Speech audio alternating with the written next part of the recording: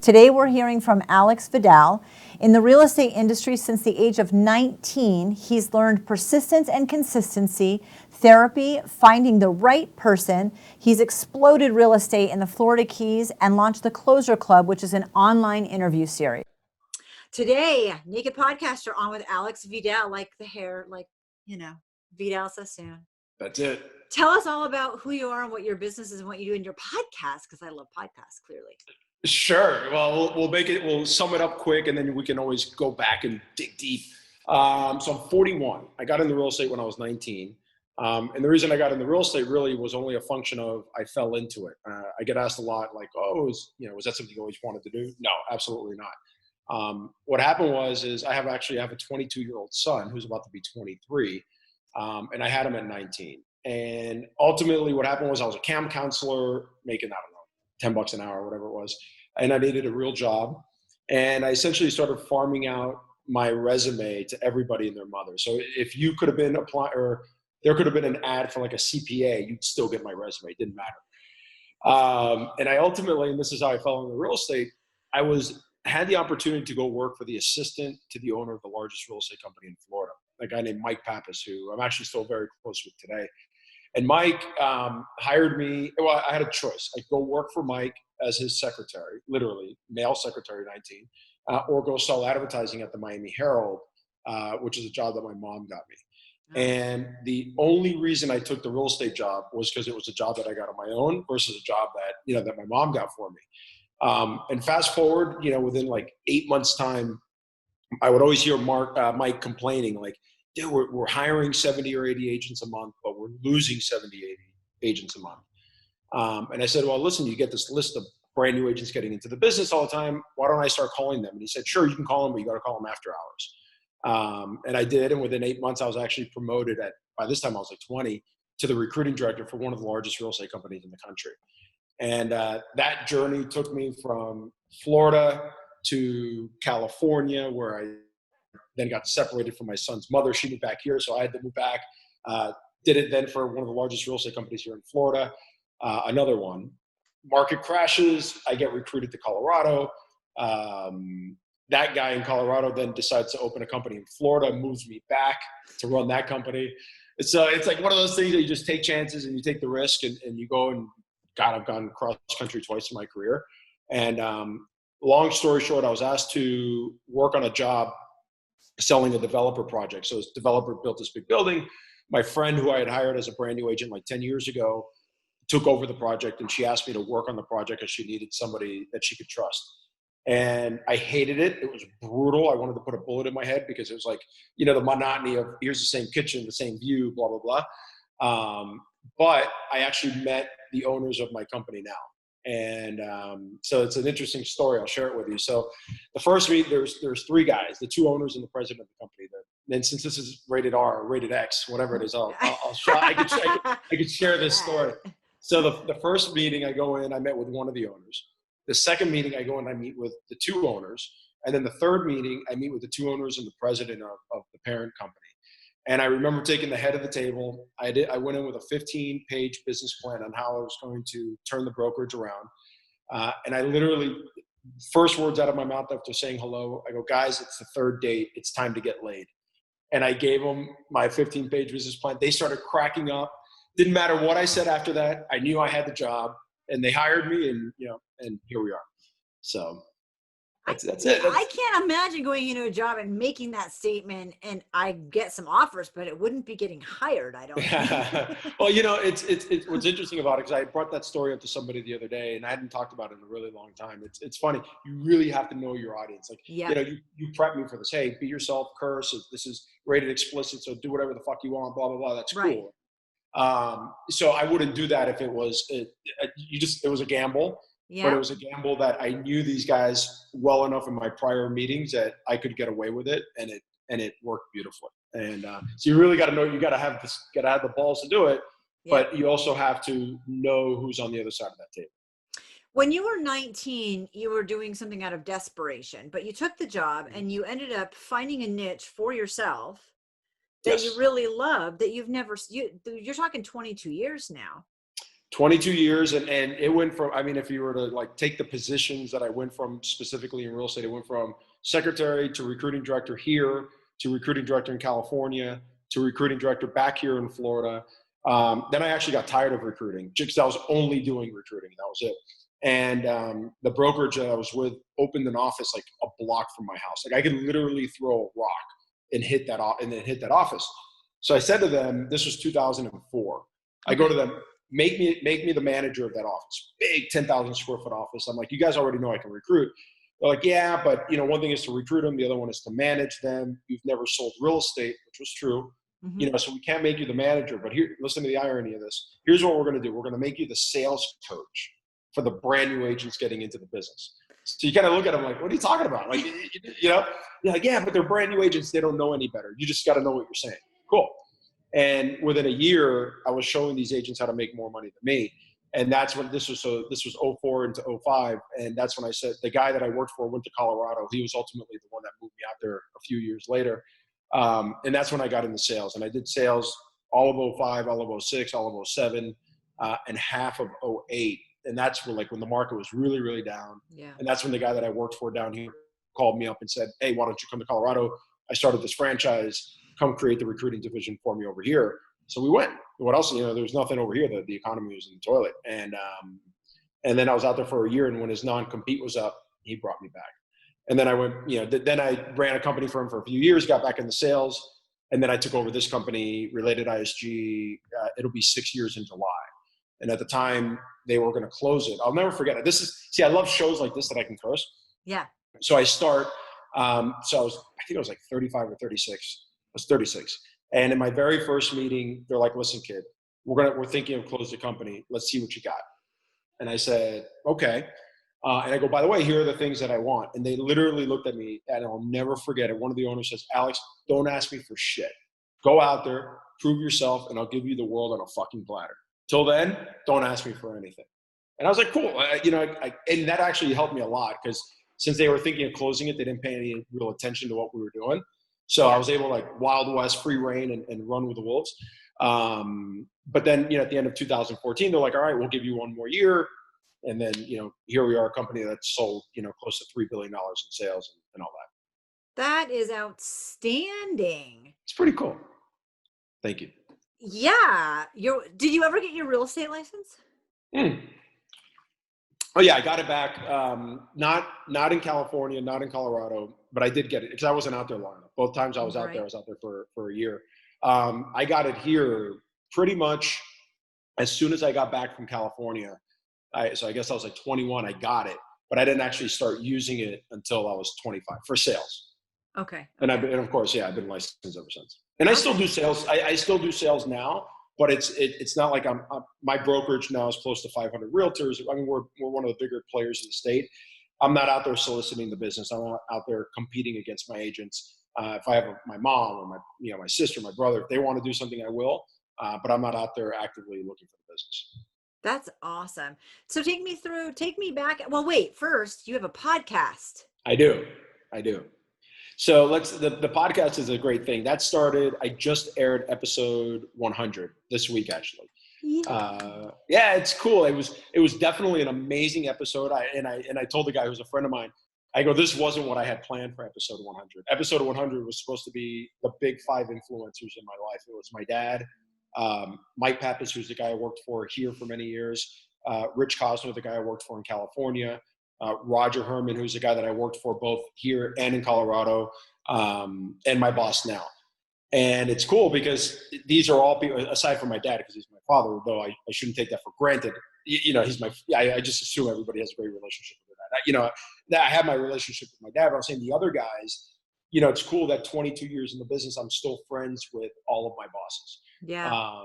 And I was bringing them together for episode 100, and then coronavirus hit, and here we go.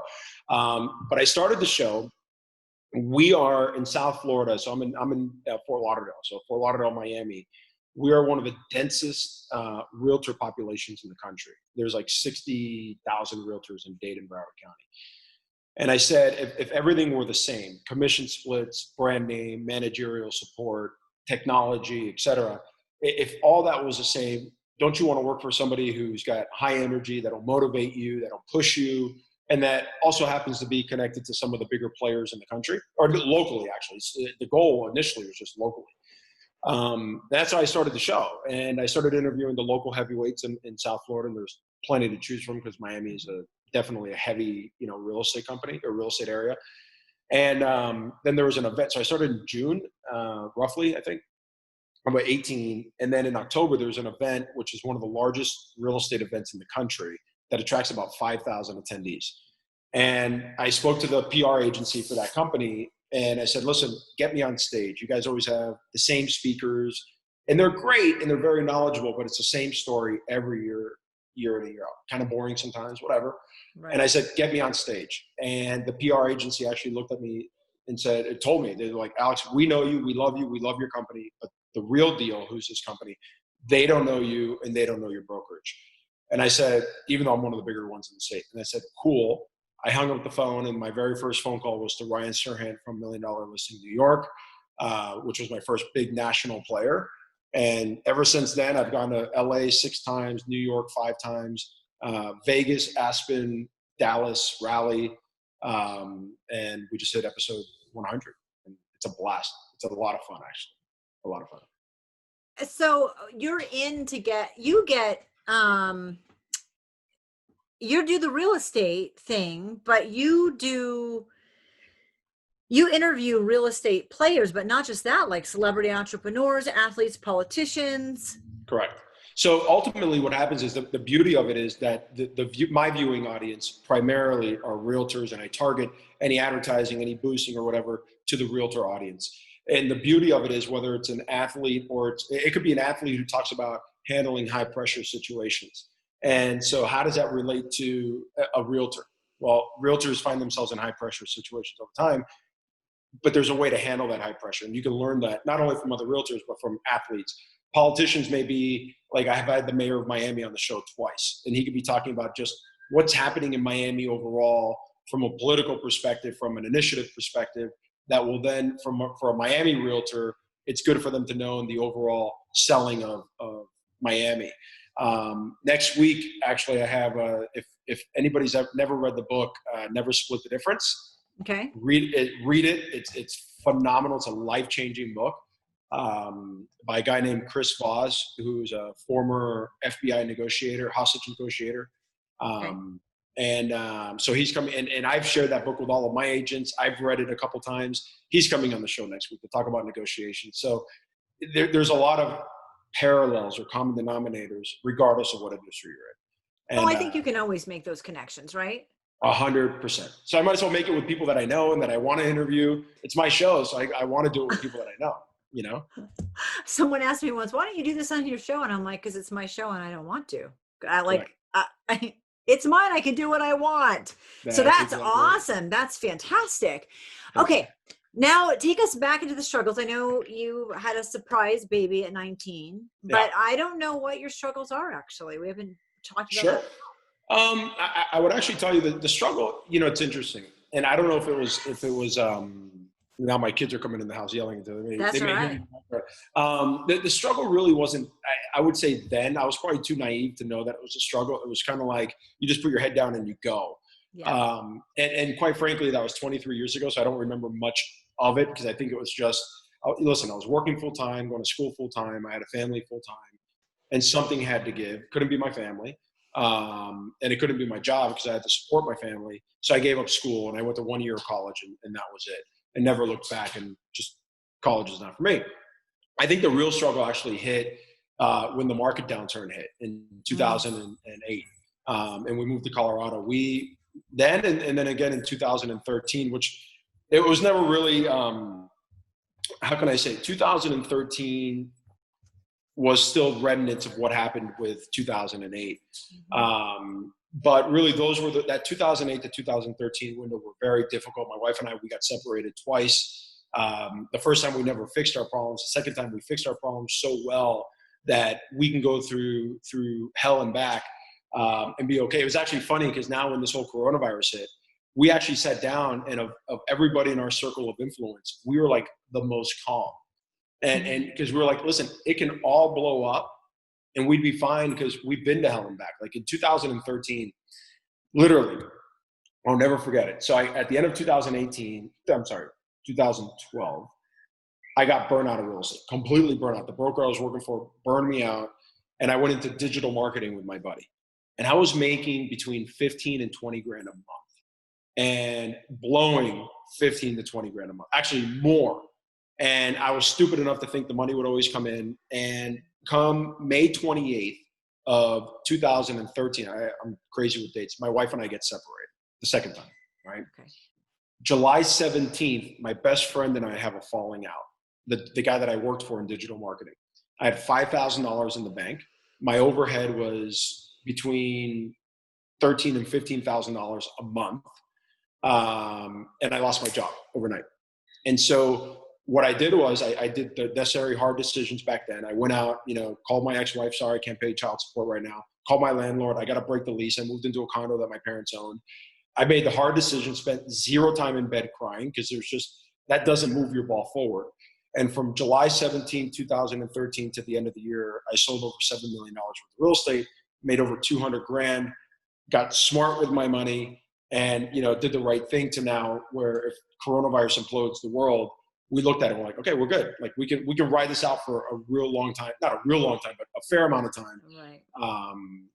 And so those times teach you that you have two choices in life. And one choice is you can sit back, get in bed, cry, blame everything around you for what's happening and focus on all the things that you're not able to control.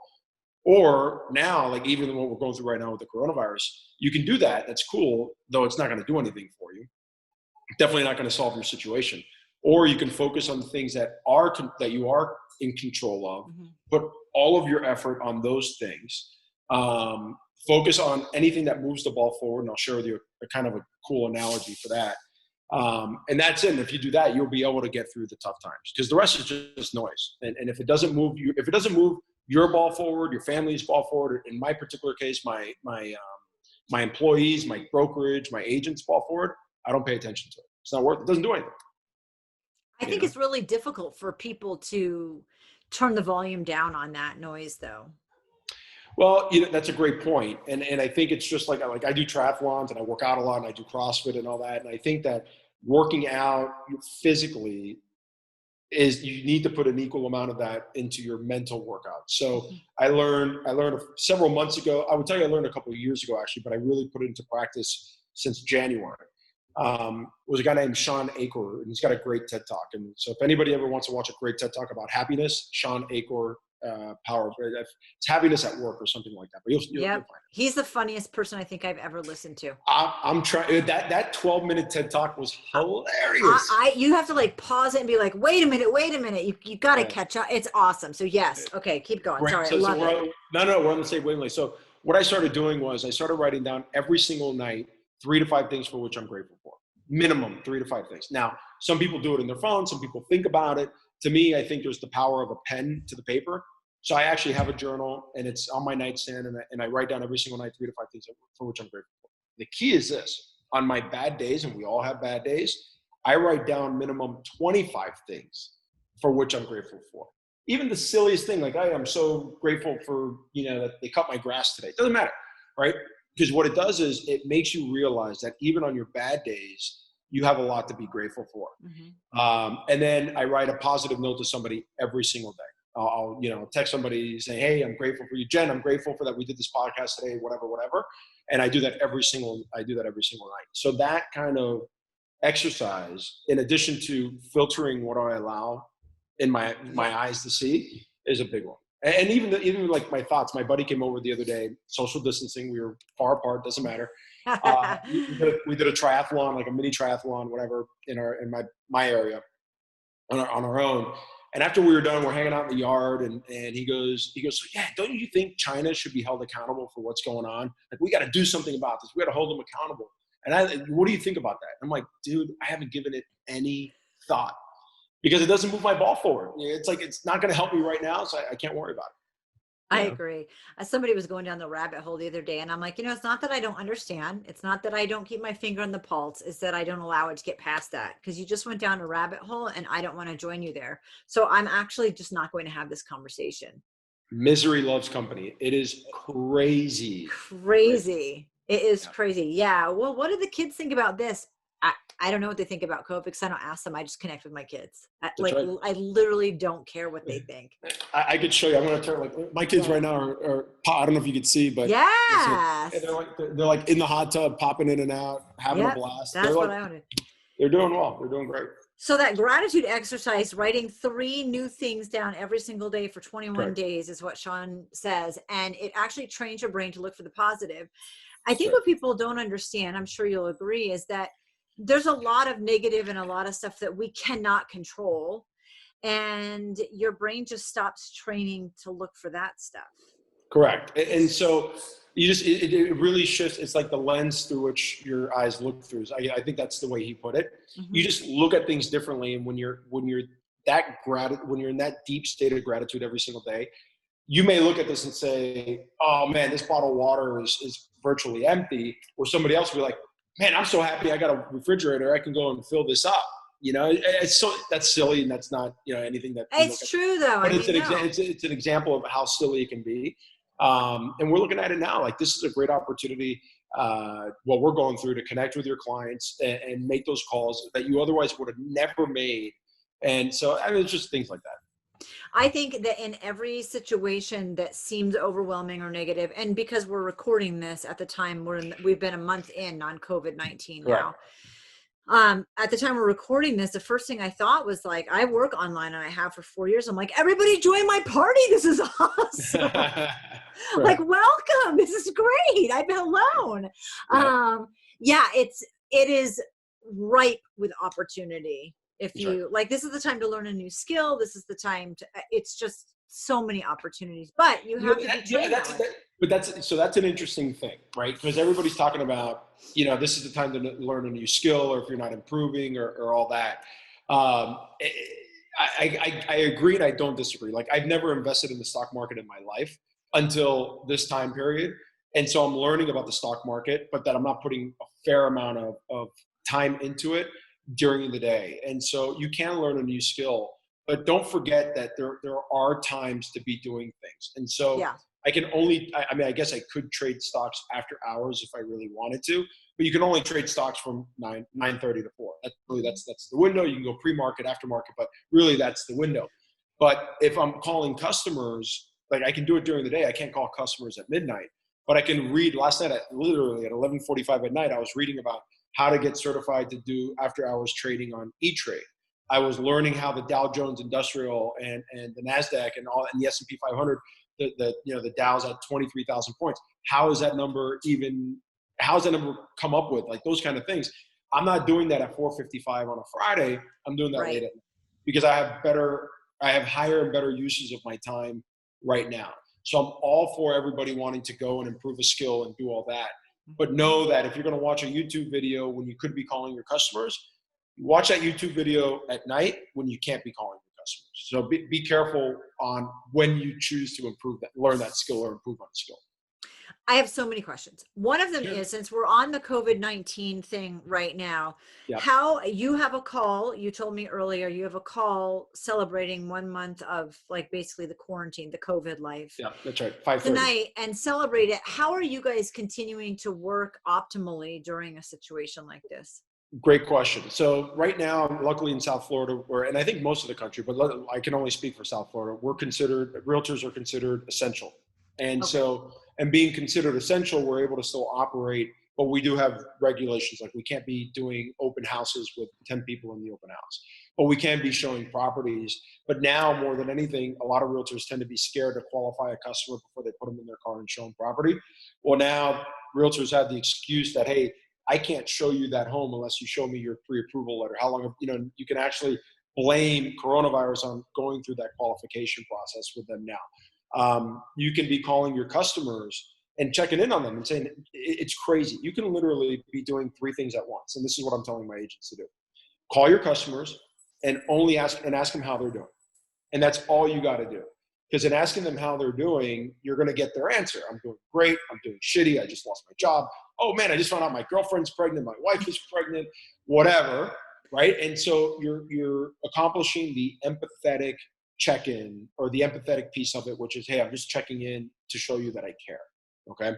Now, the second piece of that, which I'm telling my agents to do, particularly the ones that don't exercise a lot, do it while you're walking. And the other day, I actually called 50 of our agents, 48 to be exact, and I did it while I was walking. It ended up being, I walked 6.23 miles. Walking, it took me 3 hours. It wasn't really for me in terms of exercise compared to what I normally do, but Right. yeah, I got 6 miles of walking in, calling our agents. But the secret lies in their answer. Because if they tell you, hey, I'm having a baby, that's a life-changing event. If they're telling you they're getting married because they found out that being with this person is, hey, I want to be with this person for the rest of my life because I could be quarantined with them, that's a life-changing event. Or God forbid there was a death, or they lost their job. These are all life-changing events that, in just asking them how they're doing, you will get the answer as to whether or not you need to engage them for your services. And so we can continue showing property. You try to focus on the customers who have a motivation that's bigger than their fear. Mm-hmm. We're even telling our agents, focus on vacant listings. Because if you can get a vacant listing, you can put it on the lockbox and let the realtor go with their buyer. You don't even have to be there to show it. Yeah. And so we're still doing a lot of this. It's nowhere near what we were doing pre-coronavirus, but we're up there. We're definitely doing good. That is fantastic. The other thing is that you said you and your wife struggled a lot in 2008, got back together, but didn't really fix it. Did you kind of go through the motions? Did you not realize that it didn't get fixed? Because then those things tend to fester and blow up again, which it did in 2013. So then how did you fix that and get through it? And I'm asking you specifically this question because the people that are quarantined are looking at each other and being like, I don't know if I like you anymore. Well, I would think that it's like, I don't know. I hope your video. Yeah, you just broke up a little bit. Are you there?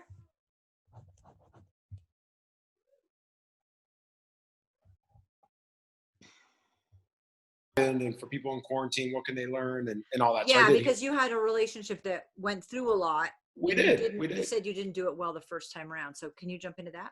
Sure, absolutely. So the best I can equate it to is having a coach. When you look at LeBron James, you look at Tom Brady, you look at Tiger Woods, all these players, none of them, even though they're the best in their game, never do it alone. They either have a team around them or they have a coach. And it wasn't in 2008. 2008 we struggled financially. It was 2011 that we struggled as a marriage and we got separated. And really we got back together more because my twins were really young. And it was hard to do separately. And we got together more so because of the kids than we did because we solved our problems, right? Mm-hmm. And we did have a therapist, and the therapist wanted me to get on antidepressants and all that. And I said, no fucking way. The only piece of advice she gave me that was great was, if you ever feel really stressed or anxious, drop down and do push-ups, because you have a lot of stress and anxiety that in your shoulders, and the push-ups release that.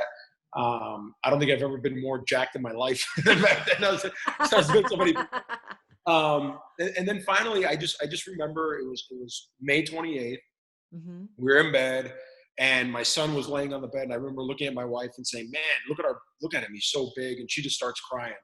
And I knew it. I knew right then and there. And I'm just like, and she's like, "I don't know if I can do this anymore." I said, "Well, it's time we get separated. Let's try to figure it out." So, and ultimately we went. I called my best friend, and my best friend said, like, "You got to go see this guy, Jack." And Jack is like this overweight guy, older with a long beard.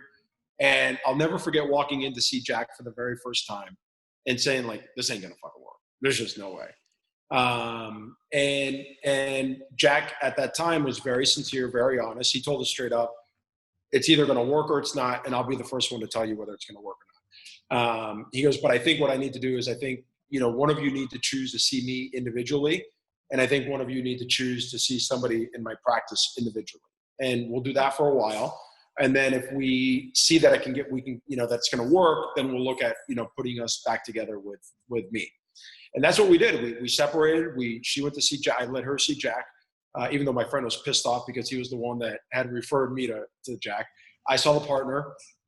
And, for about 3 or 4 months, that's what we did. And during that time, though, my wife and I, we would still date. We'd still go out to dinner on Friday nights. I'd still come over and help with the kids and all that.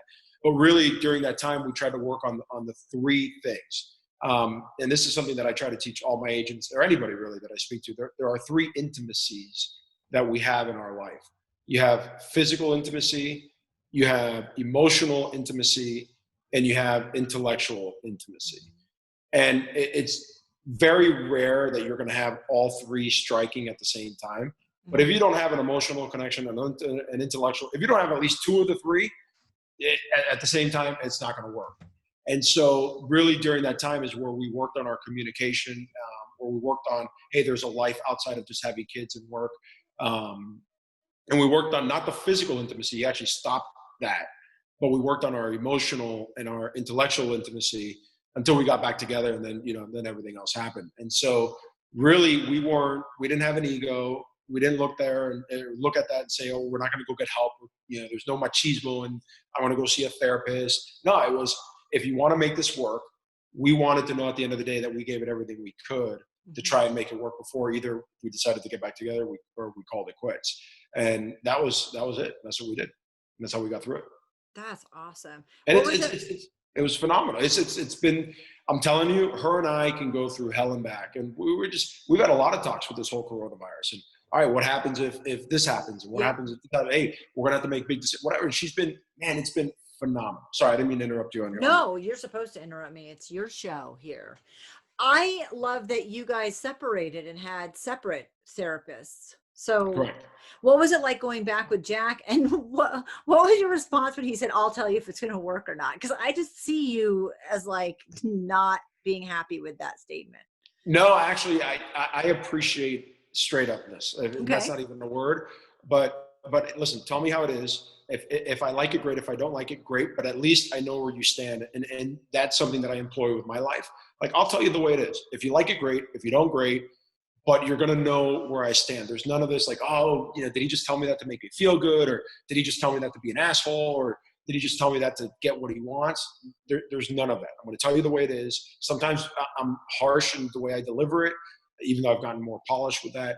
But it's just, there's no time for anything else, so tell me the way it is. Right. Don't worry about how I'm going to react. Just tell me and I'll figure out how I'm going to react to that. And with age, you get better at reacting to things and all that too. That's true. That's true with parenting too. So you can, and also now, like in the midst of the coronavirus and this whole COVID thing that we're going through, a lot of therapists are considered essential service, and this won't air right in the middle of everything, but there are resources out there. You just have to want to. I loved your 3 pillars. I'm going to compare it to something totally random, but I remember I was getting work done on a house and the contractor said, time, money, and quality, pick 2. Huh. Like we can do it fast and great, but it's going to cost you a lot. You know what I mean? Like you can only pick 2, but I love that you have 3 pillars and you need at least 2 of them, but you should be working on all of them. You should always be working on all of them, and they're all important. And the emotional intimacy piece now, at least, may be with just dealing with what's happening in the world. It could be with just dealing with, the fact that we're at home for the most part. My wife's at work right now because she's a pediatrician, but, dealing with just even the emotional stress of what she's going through and having to see patients. And, hey, I saw this patient who was sick. I don't know if they have coronavirus or not. God forbid. I won't know. And having to wear all the masks and all the emotional baggage that comes with that. And then you have the intellectual piece, like, hey, what's happening in the world right now is providing some amazing economic opportunities. Like, I've never been involved in the stock market. Yeah. But when it got down to like 18,000, all of a sudden I found myself in the stock market, and those are intellectual conversations about stocks and how about this stock or how about that stock. And the physical piece is good, is always, I'm a man, so it's quite important to any man. No, I'm naked. So well, it is important. I think about that, and here we are, look at us giving relationship advice. If you're in a monogamous relationship, which I am, you're the only person giving that to me. So in my mind, like, that is really, really, really important, because I can have smart conversations, and I love my best friend, but there's nothing physical there with anyone. Correct. And smart conversation, and that's important too. We find ourselves kind of and it's actually probably more a byproduct of the show than anything else. It's like all of a sudden you find yourself having conversations with people that are worth $100 million or $200 million, or I've had a couple billionaires on the show. Mhm. And you find yourself, you're like, man, I need to be having these conversations more frequently, not just once a week for my show. And so then you start analyzing, who are you surrounded with, and who are your friends? Are these people just my friends, or are they my party friends Right. who I can go and have a drink at the bar with? But if I want to talk about, investing in real estate or investing in the stock market, are these people really those types of people that are going to move the ball forward? And we discover that. And then also with the gratitude exercises, that whole statement, misery loves company, Yeah. what it also does is it really opens your eyes to who's negative around you and who's positive. And then all of a sudden we find ourselves not hanging out with as many people as we used to because they're just negative. You just don't want to be around that. Yeah, and the second you do that, the second you make that shift, it becomes easy because there's this attachment or this baggage onto like letting go of friends or unfriending somebody on social media. I don't give a shit if I get unfriended, and I don't give a shit if I unfriend you. I blocked somebody right before this call that made such a rude comment. I was like, it doesn't even justify a response. Like, I'm not even going to get sucked into the situation. I'm just going to block and move on because you don't have the time. And once you figure that out, it's a lot easier. I also think that, and we have been talking about this, but once you're in a state of having more gratitude and a positive attitude, the other shit it's just noise. That's right. It's so peripheral. Did you end up getting on the stage at that? Nope. You didn't. I did not. And interestingly enough, I've had both the owner of the PR agency on the show. I've had the owner of The Real Deal on my show, but I have not been on stage. Now but I did use the stage as to help me per se. So for example, they didn't want to put me on stage. Cool. But I've always been wanting to get Grant Cardone on my show. This goes back to last year. And I had Grant Cardone's wife on. I had, Jared Glenn, who's his #1 guy on, but I couldn't get Grant on the show. And so I called Amir Karanji from The Real Deal, and I said, listen, I know I'm not going to get on. That's cool, but why don't you have Grant Cardone on the show? And he goes, well, I don't have a connection to Grant Cardone. I said, okay. I go, are you interested? He goes, yeah, I'm definitely interested. I said, okay, cool. I called Jared, Grant Cardone's guy, and I said, Jared, listen, I can get Grant in front of 5,000 realtors, which is his target audience, right? Mm-hmm. He goes, okay, what do you want? I go, I want him on my show. And he goes, what do you mean? He hasn't been on your show yet? He goes, no. I go, no. He goes, I'll get him on your show. Make it happen. So I got Grant on stage at The Real Deal to speak. Mm-hmm. And about 2 weeks later, Grant came on my show. I love it. And here's the reality of it. The reality of it is, at this point, it would be an honor for me to still be able to go on stage. And who knows, it's every October, so we'll see if it happens in October. But the reality is that I don't, and I hate to say this, but I don't need them anymore, because now, because of my own show, and we're hitting, for me at least, I'm just a guy in Miami, we're getting, 30, 35,000, 40,000 views and downloads of every episode. I kind of don't need The Real Deal anymore. I'm controlling my own narrative with my show. It's interesting how those things twist, isn't it? Yeah, that's right. Where they'll be calling you and you're like, maybe not. Yeah, I mean, listen, my ego's not so big, like, oh, you fucked me over, or you insulted me by not having me on, so I'm not going to go on. That's bullshit. To me, that's bullshit. If they called me up and said, hey, do you want to speak? We'll get you on stage. I'd be honored. I mean, they're a very reputable publication, but it went from me wanting to go and I'm going to do everything I can to get on it to saying, fuck it, if I get invited, cool. But if I don't get invited, it doesn't matter, because I've created my own platform. I control my own narrative. I send out my own messages. I don't need them anymore. Yeah, I love that. Okay, I want to wrap up, because you fell into this career that you just jumped in, took it, and ran with it. You've managed all of these different people in different offices. Tell me some of the top couple things, advice you would give, because you did say to me, it doesn't matter if you're a realtor or not. You were interviewing all these people. What are some of the top trends you see in people who are successful and positive, or people who are saying, Alex, what advice would you give me? Great. So a couple of things. So I will tell you that persistency and consistency is key. That's actually something that I've learned with my own show. Just the one comment I get is, even with coronavirus, we're still every single week, I'm consistent. Every single week there's an episode, right? But really, there's three things I would boil it down to. I'm sorry, there's another one, and then I'll share with you the three. The other thing that most of these people realize is that anything that's happened in their life or has not happened in their life is 100% their fault. They're 100% responsible for everything that is happening, or 100% responsible for everything that's not happening. Mm-hmm. But ultimately, it really boils down to three things. And I actually, if I was in my office today, I would show you what I mean by this. But there are three things you need. You need inner motivation. There's a guy named Brad Lee who says it best.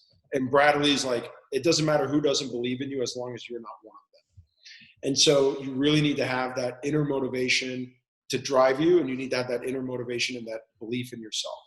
The second thing you need is you need to make sure that you're in the right environment. That's a key thing, being in the right environment with the right people surrounding you, or even if you're at home or if I'm in my office, it's an environment that I want to be in, that I look forward to being in, that I'm happy to be in.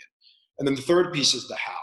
How are you going to accomplish whatever it is that you're going to accomplish? So if you can take responsibility, 100%, it's either somebody sneezing in the back there. Take 100% responsibility if it's, and know it's your fault, good or bad, right? Be consistent in whatever you're doing. Put yourself in the right environment.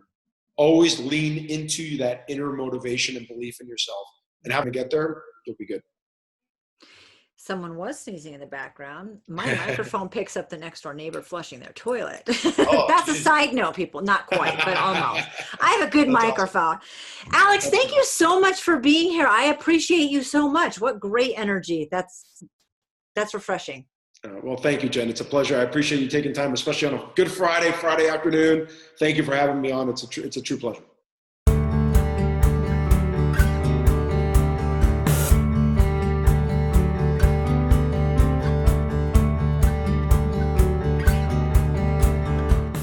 Thank you for joining today. It's been a pleasure.